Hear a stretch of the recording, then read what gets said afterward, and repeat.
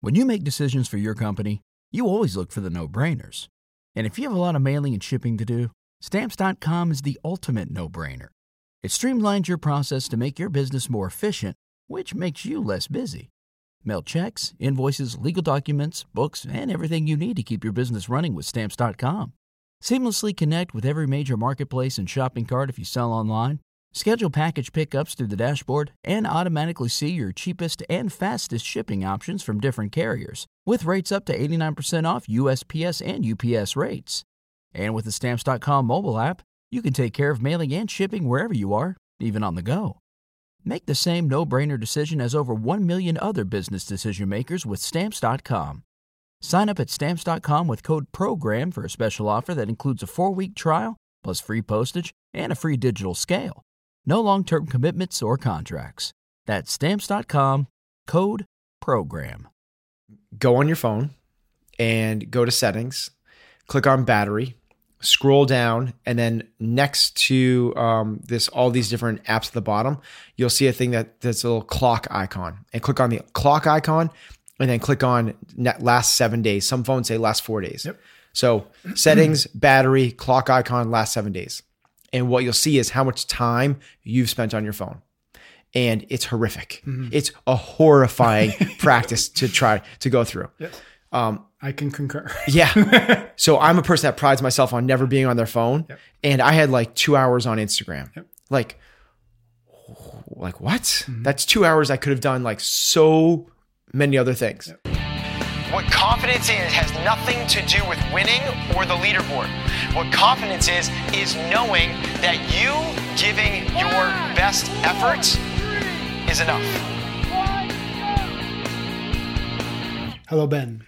Patrick? Welcome back to your office. Thanks, buddy. Yeah. Today we're going to do something that we just named the 2-minute drill. So oftentimes, we've done, I think this is episode 30. Oftentimes people will ask questions. Cool. Yeah. They'll ask questions on YouTube, Facebook, Instagram, whatever. And the questions aren't always enough, I think, to fill out an entire episode, but they're good questions nonetheless. So I've sort of collected a handful of questions from different people. And we thought we'd put a clock on you and you have to answer these questions within 2 minutes. Love it. We literally named 2-minute drill less than 2 minutes ago. Yes. That's how much planning goes into these real episodes. time. Okay. So, and most of these are, not most of them, I'd say half of them are sort of training related and half of them are more like life, cool, regular chasing. So let's hear what it. Okay. So the first one, what do you think about the value or not value of heart rate monitoring during training? Okay. In under 2 minutes. In under 2 minutes. I'm just going to guess if you do it under 2 minutes, but go. Okay. Value, but very, very limited value. I think it can be an eye-opener for people that might not be working as hard as they could be. For most people, it is a correlate to intensity. Heart rate is not intensity. For that reason, if you're about to give a public speech, your heart rate's going to go up. Doesn't mean you're getting fitter, right? It's right. Not the reason you're getting fitter. And having said that, it's hard to get, I'm trying to talk fast. It's hard to get fit without raising your heart rate. Yep. It's okay to kind of like, this is going to get in the weeds a little bit in this short amount of time, but I'm talking really fast, right? When you're trying to keep people from working hard. Like for Katrin, I try and keep her from working hard for some of our longer endurance things. And I want her to stay in zone 2, that type of stuff. But having said that, power is the shortcut to getting results. I don't care what results you're looking for. Power is the shortcut. Power is force times distance divided by time. How much work are you accomplishing and how little time to do that? It's a matter of power output, not your heart rate. I don't need to know your heart rate. I can measure your power and tell you if you're getting fitter or not. But you can use it sort of as reins to hold people back. Yeah. If necessary. But so you're kind of like two things, right? It could be for Katrin, who's going to work too hard. I can say, let's keep your heart rate below 150 or 145 in this zone 2 area. Or it could be somebody else like, I don't know if they're really putting out like the way that they look like they're suffering a lot more than I actually think that they're suffering. Yep. It could be an like someone's dying. Their heart rate's 159 beats a minute. It's like, hey, you know what? Let's try to push. Gotcha. Let's not get so dramatic about this. Gotcha. That was within 2 minutes. Good job. Wow. And good. I even asked a follow-up question. So. Good. Okay, second question. What do you see as the difference between excellence and perfectionism? Perfection is the state we're all searching for. but it's unattainable. There's no such thing as it. So we are all trying, people that are pursuing excellence are trying to draw a really detailed picture of what perfection is. And every day we're trying to get there, but we know we're not going to get there. It's impossible. It's Vince Lombardi's quote, which is, we are striving for perfection, knowing full well it's unattainable. But if we strive for perfection, we may harness excellence. Vince Lombardi, right? So that's the idea is I want every detail matters. I'm going to strive for every bit of this perfect state that I can possibly go for, but I'm fully accepting I'm never going to get there. And that's not what we're, if we not getting there is not a measure of failure. It's quite the opposite. What we're looking for is that excellence, and excellence is not a destination. It is every day. It is excellence to me is a verb. You are doing excellence. There isn't you're excellent, because what we're trying to do is once you take your foot off the gas pedal, you're no longer excellent. Is there a degree of perfectionism that is, or perfectionism or the process of chasing it is negative? Yeah, absolutely. Yeah. So because you're just going to be, it's unattainable. Like we have to recognize perfection. Nobody is perfect at anything. Rich Froning winning 4 CrossFit Games championships in a row, he would be the first one to tell you like his performances were far, far, far from perfect. Yet he's the greatest ever. And Michael Jordan was greatest ever, yet he took, I remember researching this, but I think he took 51 game winning shots and he missed 26 of them. So, so far from perfect, yet he's the greatest ever. Right. So we're never going to be perfect in anything we do. No relationship, no business, no athletic pursuit, no passion or hobby, no faith-based activity. Nothing you do in your life is going to be perfect. And certainly not the balance across all 5 of those spectrums. So what we're going to try and do is, what does perfection look like? And let's just try to keep getting there as close as we can, knowing full well we have to accept the fact we're never going to get it perfectly. Cool. Okay. I have no idea if that was under 2 minutes. Well, you're asking follow-up questions. Yeah, it's really not fair. How do you tackle nutrition when the goal is to increase weight? We've talked about sort of decreasing it, but what about the sort of the inverse to that? The most obvious example of that is eat more. It kind of goes without saying, but like calories in, calories out does matter for sure. And people that are eating a really clean diet, like I've touted on this, it's really important for performance and longevity and health and everything else. Most people, because it's such calorie, nutrient dense foods and not calorie dense, tend to lose weight. Now that's not advantageous for somebody that's trying to be, a NFL linebacker and they're trying to stay above, 225 pounds and they're struggling really hard for that. The bottom line is we have to eat more. That's number one. And most people are like, I'm eating so much. If you count their calories, and this is what the first thing I do is like, give me what you've eaten. Look at it. Yep. Let's give me what you've eaten for the last, 2 days. And just 2 days is enough. I don't need more than that.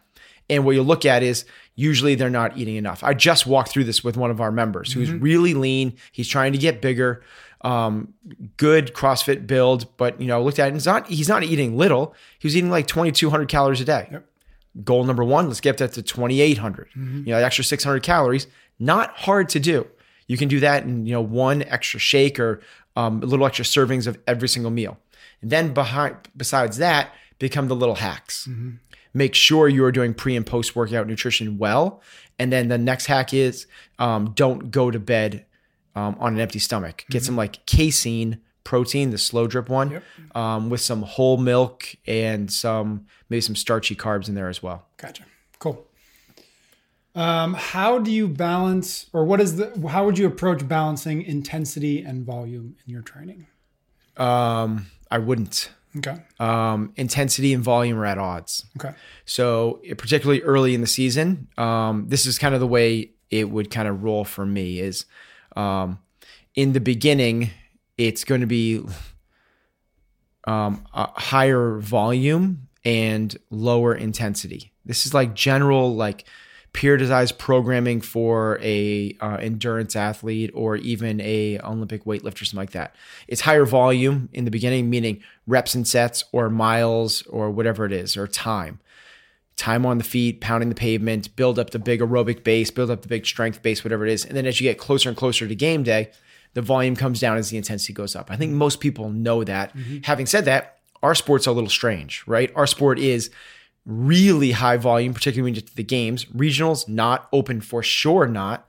But when you get to the games, it is both intensity and volume. So we have to play this different dichotomy. So we look at all the different facets. So there's aerobic intensity and aerobic volume. What is the right metric for both of those to be tracking together?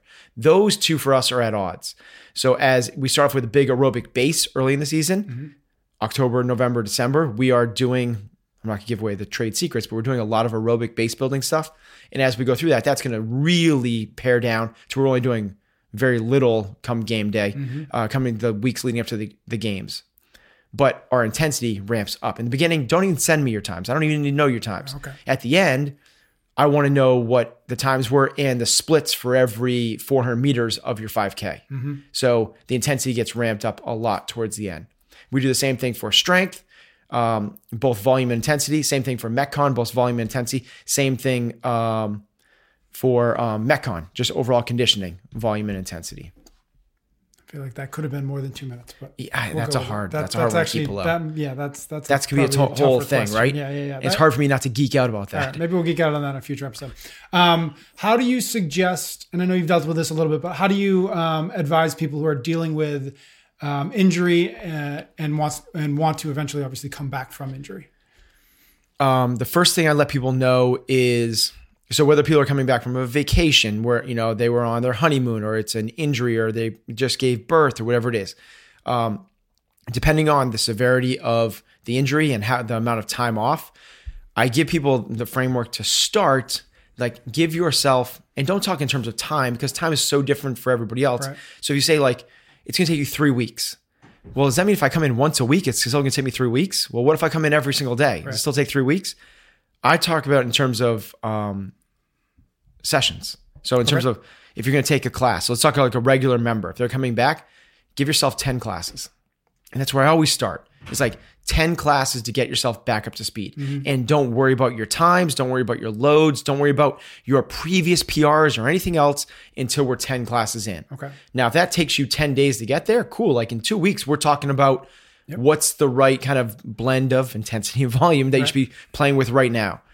But before that 10 classes, 10 episodes, it lets, like, you're just going to be like beating yourself up if you're worried about comparing yourself to where you were pre-incident. So would you just have them come in and like get it done? Just get like getting in is the job you're. What I need you to do is we're going to learn to play guitar. I need you to take 10 lessons. Gotcha. You're going to learn to windsurf. Take 10 lessons, because some people like learn to ski or learn to play guitar and they do 10 lessons, but they do it over 6 months. Yep. Well, it's going to take you 6 months, like before we can even talk about anything. Yep. Other people get fully immersed and they'll do that in 2 weeks. It's okay. Okay. Now in 2 weeks, we can start talking about what the right blend is. But for a 2-minute answer, it's 10 sessions. Love it. What is one thing you are working on improving in your life right now? I always have a lot of things. One thing I'm proud of that I've put for a quarterly goal, actually it was a yearly goal, but I wanted to accomplish it in the first 90 days of 2018, was to start having family dinners. Okay.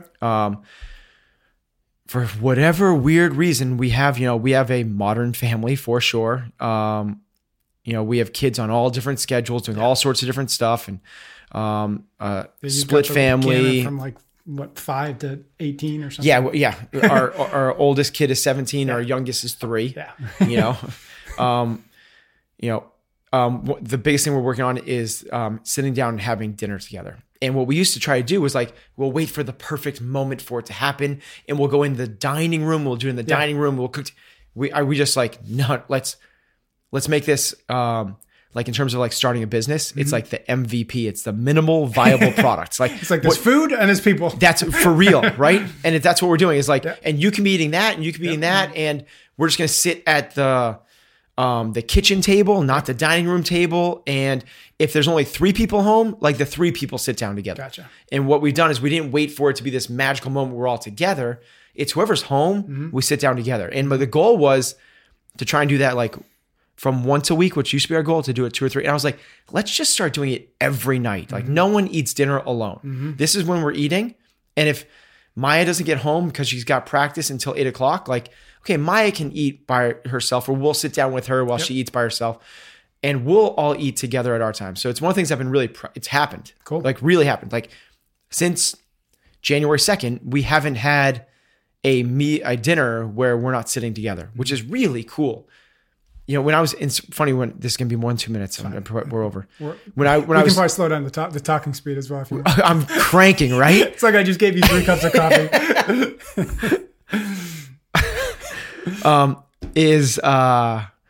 The team, like when I was coaching teams, you know, trying to go to the CrossFit Games, one of the things I knew was the value of communal eating.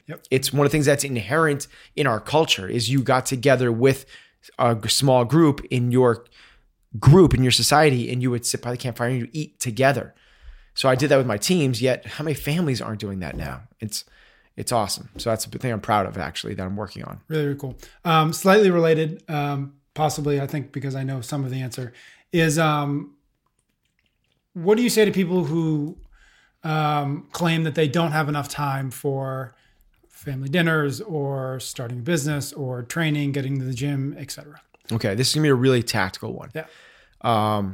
It's something I talked about recently as well, is go on your phone and go to settings, click on battery, scroll down, and then next to all these different apps at the bottom, you'll see a thing that's a little clock icon, and click on the clock icon, and then click on last 7 days. Some phones say last 4 days. Yep. So settings, battery, clock icon, last 7 days. And what you'll see is how much time you've spent on your phone. And it's horrific. It's a horrifying practice to try to go through. Yes. I can concur. Yeah. So I'm a person that prides myself on never being on their phone. Yep. And I had like 2 hours on Instagram. Yep. Like what? That's 2 hours I could have done like so many other things. Yep. And then you take that to the millennials and like the people like that are spending, I've just recently, 3 people, I'm not going to name them, but 3 people that had over 8 hours on a single app. Like that's a full work day. Yeah. People are like, I don't have enough time. You could get literally another work day of your life if you didn't do Snapchat or if you didn't go on YouTube on your phone or if you didn't do Instagram. There is no such thing as I don't have enough time. It's what you're making the choices to do. Yep. So the tactical approach is figure out where your time is being lost, and then you decide if it's something that's important to you, or if you'd rather spend it doing that. Yeah. A couple notes. One, the instructions you gave, I think, are just specific to iPhones. That's an iPhone thing. Yeah. So are there people that don't have iPhones? I've heard of them. Yeah. And the other thing is you did post that on Instagram. So if you wanted to go back and you wanted to read those instructions, just go to Ben's Instagram and they're there. Yes. But I did. My follow up to that was I saw that Heather posted something as well. Yeah. With like you guys doing some kind of Bergeron challenge, because it wouldn't be right. It wouldn't be worth doing if you weren't going to, I don't know, compete in some way about it. But so talk to me about just how you guys came about, like, what is it you're doing and how are you kind of tackling it? Well, I found out about this, I think through somebody else's podcast I was listening to or something. And I looked up and I was obviously horrified. Yeah. So I came home and I was like, guys, everyone right now, grab your phones, and took everyone together and we're all in the living room. Everyone pulls up their phone. I'm like, do this, go to battery, go to settings, and let's share. And of course, Heather was like, oh my God, we need to, Jonah, you have 8 hours on YouTube. Like that's, I think it was maybe even, it was 8 hours on YouTube. So basically what we did is every Sunday night, and we did it last Sunday, first weekend, we did the same thing again, and we all shared, and we saw who spent the least amount of time on their top 3 apps, and things like Waze or exactly. FaceTime Podcast. Or Spotify, music, those don't count. Yep. The podcasting count. Yeah. Like if you're learning, if it's background music, like the stuff if you're that's talking to your people, attention. social media, things that are stealing your attention. Yeah. Snapchat, Instagram, Safari, things like that, like the things, the time suckers. Yeah. So you posted it probably a week ago now. So I wanted to, just as an experiment, to see how it changed. If just the knowledge of it did anything over the course of a week. Like I didn't try to do anything differently. I was just like, okay, let me see if just like my subconscious, and it didn't do anything. Me either. Yeah. So this I was conscious of it. Yeah. So this week I'm actually thinking about it and seeing if that. I was traveling though. So I think traveling is that's a little bit different because you're like sitting in an airport or something and like that. But it is interesting that, I mean, they're designed to steal your attention. So they're very good at it. And so, which is to say you have to work at not letting it's one of the things that people don't realize is like these people are in the business of keeping you on their app. Like that's how they measure their success is engagement. Engagement. Quote, unquote. So like how many people are on their thing doing their thing? And they've figured out the dopamine hormonal response of human beings and how to get them hooked on their app. Yeah. They're creating the most addictive things they possibly can. Yep. There's a reason that YouTube has that screen. And then look at all these other things that are bright, shiny objects that you could look at next. And when the video is done, what happens? Ooh, here comes the next one. It's like, Instagram is no different. Instagram, they figured out what are the hormonal triggers that will keep you hooked on this thing. Yeah. So they're really good at it. Yeah. Yeah, we could talk about this forever. Last question is my question. I'm super interested in your answer. If you were given sort of the ability to design and implement the curriculum for an entire high school senior class, right? Like, okay, Ben, you've got the seniors. Yeah. Whatever classes, whatever curriculum you want to give them, what would that year look like? Or parts of it? Gosh, that's awesome. Okay. Probably taking like, if there's 5 classes, 5, 6 people take like math. So 4 or 5. Okay. So, one would have to do with like real life finances. Mm-hmm. Like no one talks about this stuff. Like what do taxes mean? What does your mortgage mean? What is, financing and interest rates and, what are the personal implications? How do you save and what's an IRA and, compounding interest, like all of that stuff. Like it's probably one of the most important things you could have as an adult is like, how do I, what is refinancing your mortgage? Like what's a home equity loan? Like how do you do a cash out refi? How do you like all these types of things that nobody talks about? Like what is the stock market? What is bonds? And what what is asset diversification? And it's like, that would probably be number one. That would be one. I'm not saying number one. Another would be like health. Like and I'm not talking like boys have a penis and girls have a vagina. Not that. Hopefully they had that before they were seniors. I have a 3 and 5-year-olds. That's what we talk about. Okay, I like that you found that so funny. Yes. But something like what we talk about, like eat meat, vegetables, nuts, seeds, some fruit, little starch, no sugar. Intake levels that support exercise, not body fat, do constantly very functional movements performed at relatively high intensity. And that is the best prescription known to man to push off chronic disease. Chronic disease, what's that? Well, that's 70% of what kills that likelihood of what you're going to die from prematurely. It's everything from cancers and just talk about all of that stuff in real world stuff. So people are going to the world connected to things they actually understand. Yeah. And they're not leaving it up to medication. Which is what everybody thinks. It's like, okay, I just live my life. There's genetics. And this is definitely not going to be a 2-minute answer, right? No, there's genetics. We've long since blown through that. There's genetics. And like whatever I get is what I get. It's like, that's not the case at all. So set people up for success against that. The third one would be some sort of like personal development one. So like, how do you figure out how to spend your time wisely? So how to... Like, what are the important things in your life? What are the urgent things? And how do you pursue things that matter in your life and avoid the other stuff? Everything from time management to study for success habits to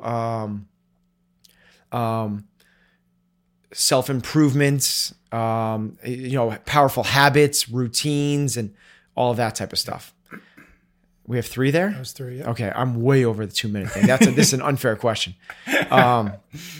Another one would probably be an elective relative to their passion. Mm-hmm. People should be doing things that they enjoy and that they love. So if you love cars. Like, let's get you in front of some experts that can help you get phenomenal at building, designing, or fixing cars, right? And similar, like you love aero engineering. Let's get you in like an internship with Boeing or whatever it is, or that's a self-study program, something that you love. So like start to set the path towards mastery. And then the next one, the all-encompassing one, would be taking all of the normal stuff that you see in high school and putting it in one class. So here's some history, here is some math, here is some English or writing, here is some technology, something like that. Yep. It's kind of a mashup.